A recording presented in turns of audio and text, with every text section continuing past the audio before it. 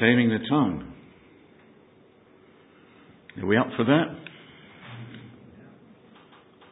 Oh, for 1,000 tongues to sing my great Redeemer's praise. What a wonderful, wonderful thing, isn't it, for the tongue? 1,000 tongues. I'm sure you've all been in meetings, church services, where you've felt the wonder of the tongues expressing the glory of God. 2 Timothy 3:16 says, all Scripture is God-breathed. So what I'm about to read is God-breathed. Yeah? And is useful for teaching. Can you say amen? Amen. Rebuking? Amen? Amen? Not such a big amen, yeah? For correcting? And for training for righteousness. Amen. Yeah? When the Word of God is preached or shared, it is for these reasons: to teach, rebuke, correct and transform. Or train us. Which one this morning is right for you? Could be all. We're part way through, the middle of the way through, the book of James. Yes, it jumps about a bit. It's written by Jesus' brother. And it's about bringing Christians to maturity. It's like a scattergun at times. All truths bouncing off like the book of Proverbs. And so in this is something for us. It's a book of applied theology. How Scripture works for you and me. One thing is memorising Scripture, and that's good in itself.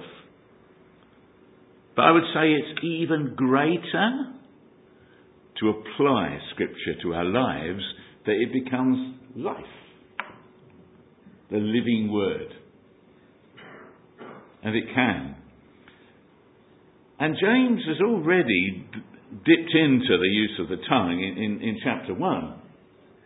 He somehow bounces back to it now and gives, in quite a small book, 12 verses dedicated to this issue. So he sees it as a big thing. And it is, isn't it? Yeah?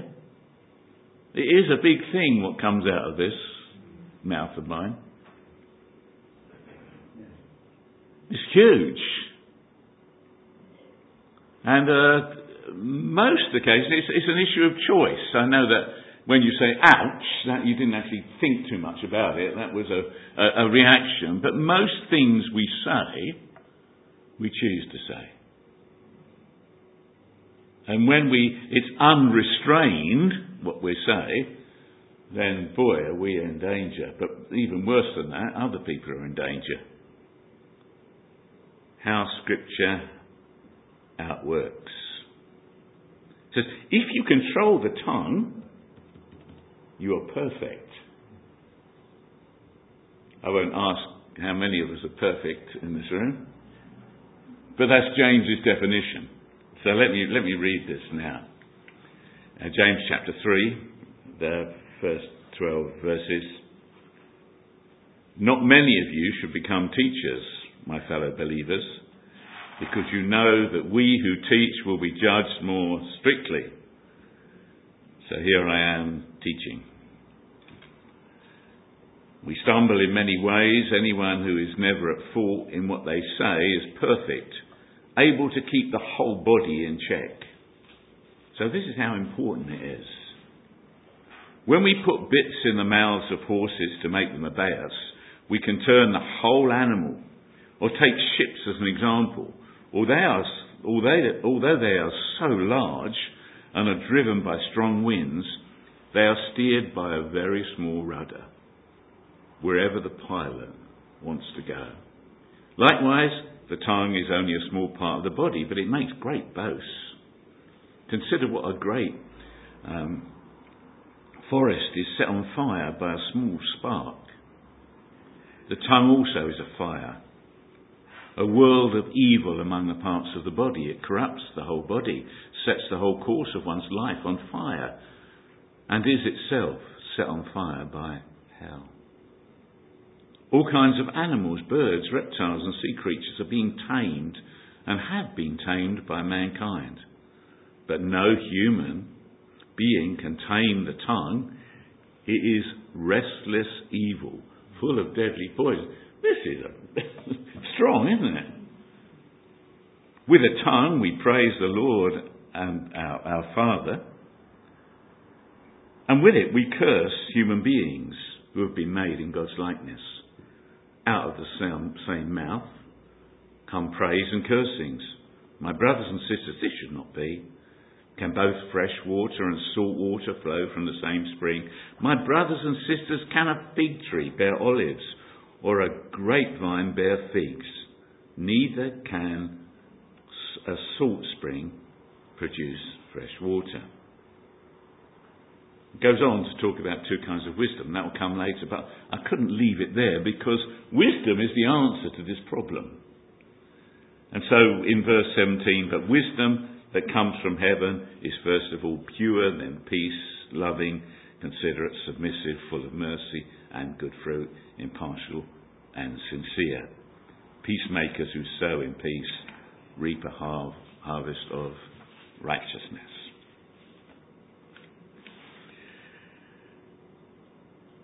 Starts with a warning to me about teachers will be judged more strictly. What I say with my tongue, what anyone says with their tongue, be it in a small group or a congregation like this, God hears it. And if I say this is God's word, and he's up there thinking, hang on, Ian, that's not my word. That's not true. He's going to judge me for that. And that's why it's not it's a huge responsibility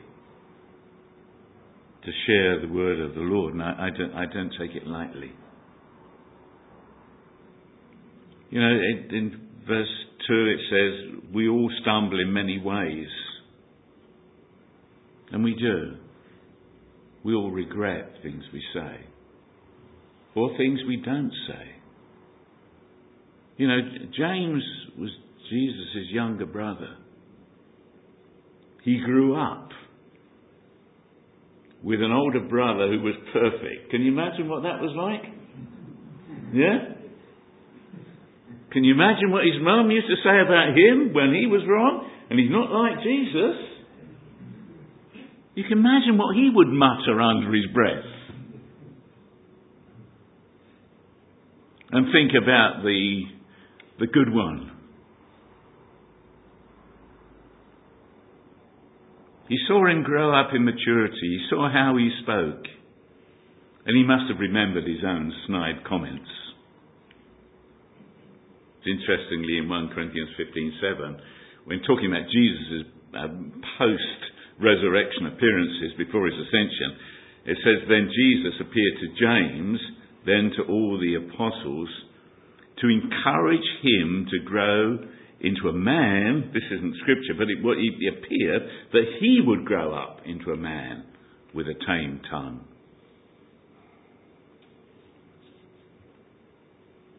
This taming doesn't happen overnight, does it, when we have to tame the tongue?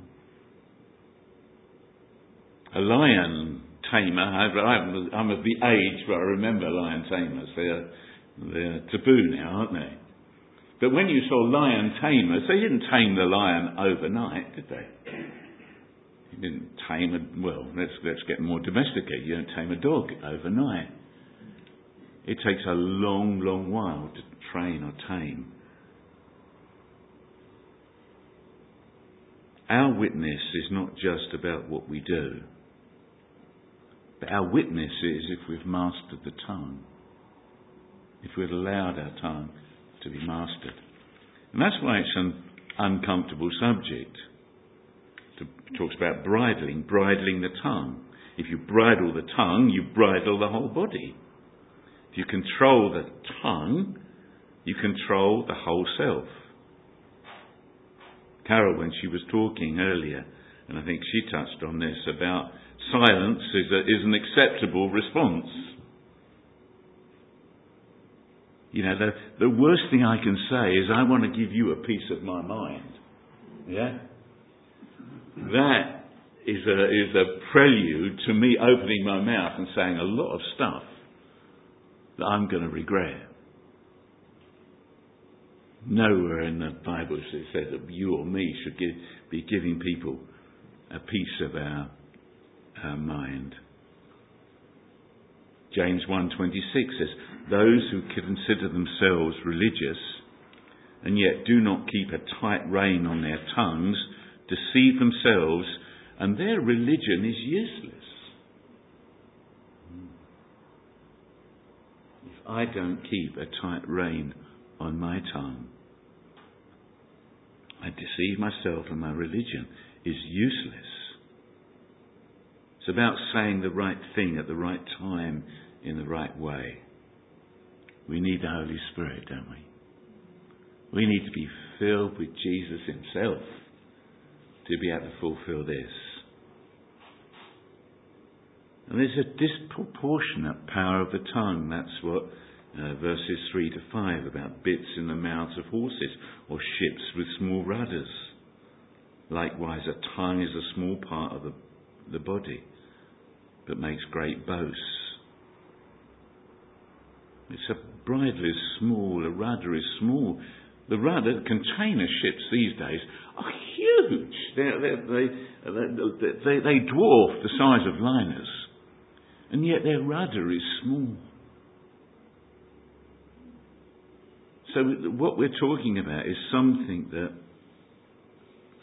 that is so powerful. We can bless and curse. Our words. We're breathing our soul into the world when we speak. What's in comes out. If I was a smoker and I inhale smoke, what comes out is smoke, isn't it? Really, our words are saying what is in Ian Moore is what comes out of his mouth, or doesn't come out of his mouth. The tongue can give ourselves away. Gives away my Cockney accent. My tongue tells you where I hail from. E17.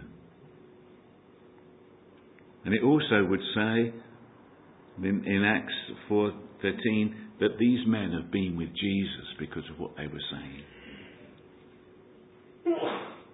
You know, this isn't anything that's above what you and I can do when you leave this building this morning. Yeah. When you open your mouth to the first conversation you have, it can be salt and light and life. It can be an encouragement to someone.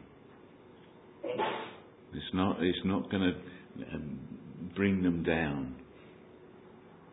Proverbs 18:21 says the tongue has the power of life and death. Interestingly, the next verse says, he who has a wife finds what is good and receives favour from the Lord. Yeah. I thank God for Carol's correction of me with a good use of the tongue. But the tongue can be destructive. In verse 6 it talks about it as a fire. It can ruin a life with a single word. And it blights someone. Because the wound is so deep it touches the soul and can change the course of someone's life. And yet the opposite can be true. How many people remember a teacher when you were young who said something really positive into your life? The opposite is true. I can remember teachers that said things that were hurtful. But I can remember one or two saying really good stuff, and it stayed with me. In Proverbs 10:11 says, the mouth of the righteous is a fountain of life, but the mouth of the wicked conceals violence, duplicity or hypocrisy. Tongues are meant to praise and express love. Tongues. He says your tongue can't be inconsistent. One moment you can't bless God and yet curse man. Proverbs 15:1 says a gentle answer turns away wrath, but a harsh word stirs up anger. The tongue of the wise adorns knowledge, but the mouth of a fool gushes folly. So what do? We ask God for wisdom. We realise that the power that you have. Sometimes we ask God to speak when we can speak.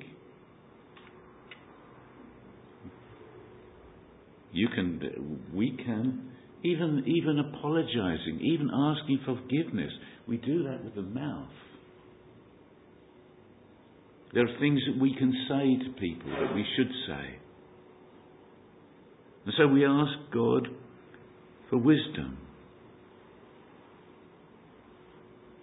We don't boast. We're quick to hear and slow to speak, which was in James 1:19. We don't speak out evil against a brother. We try not to grumble and be negative. We speak with integrity. We pray for our enemies and not cast horrible words towards them. We speak words of love and restoration.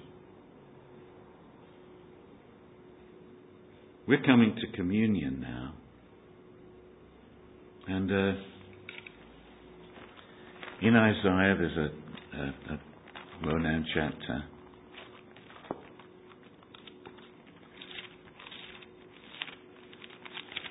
Isaiah chapter 6. Isaiah meets with God and he sees him in all his glory and majesty and holiness. And he says, woe is me, Isaiah says, for I am ruined. I am a man of unclean lips. His issue, he knows what his issue is what he's saying. He knows it's in his heart. Well, it's the overflow of the heart, isn't it?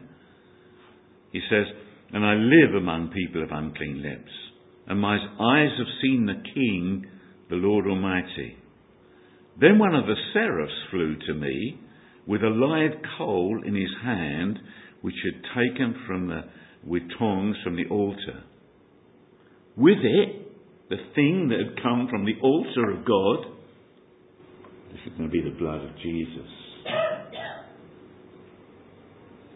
He touched the lips of Isaiah. I want my lips touched today. I want my lips touched so out of my life flows life. And he touched my mouth and said, see, this has touched your lips. Your guilt is taken away and your sin is atoned for. Praise the Lord. Then I heard the voice of the Lord say, whom shall I send? And whom will go for me? And I said, here am I, send me. After lips being touched, after this morning, say, send me. And he said, go and tell. With these lips that were unclean, that have now been touched with a coal from the altar of God, he says, now I'll use these lips for my glory. And you and go and tell the message I've got.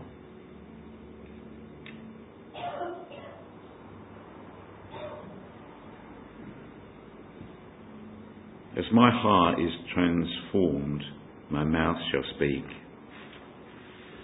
I need God's word to dwell in me richly. And God will sanctify. in Matthew chapter 12, verse 33. Make a tree good, and its fruit will be good. Or make a tree bad, and its fruit will be bad. Jesus speaking. For a tree is recognised by its fruit. So we can be said that we can be recognised by our words. You brood of vipers, how can you who are evil say anything good? For out of the overflow of the heart, the mouth speaks. So the issue is my heart. The issue is the overflow of my heart. If my heart is barren and empty and dry, if my heart is bitter and unforgiving, out of my mouth is going to flow the wrong stuff. It's not just putting a zip on my mouth, it's filling my heart. This new heart that is within you. The good man brings good things out of the good stored up in him, and the evil man brings evil things out of the evil stored up in him. But I tell you that men will have to give an account on the day of judgment for every careless word they have spoken. Careless words.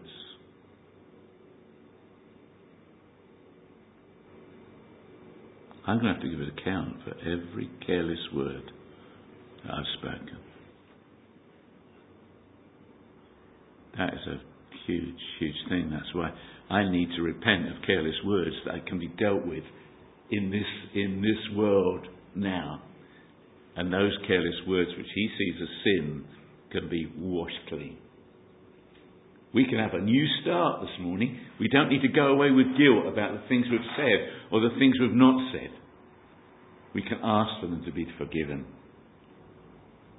For by your words you will be acquitted, and by your words you will be condemned. We don't need to go away. This isn't a message of condemnation. It's a message of freedom. It's a message of being our hearts cleansed, our failures atoned for, and taken away as far as the east is from the west. That he won't remember them, therefore I shouldn't remember them. It's a time of new beginnings, new conversations, a new overflow of the joy of the Lord. All because every idle, careless word that I have spoken was laid upon Jesus.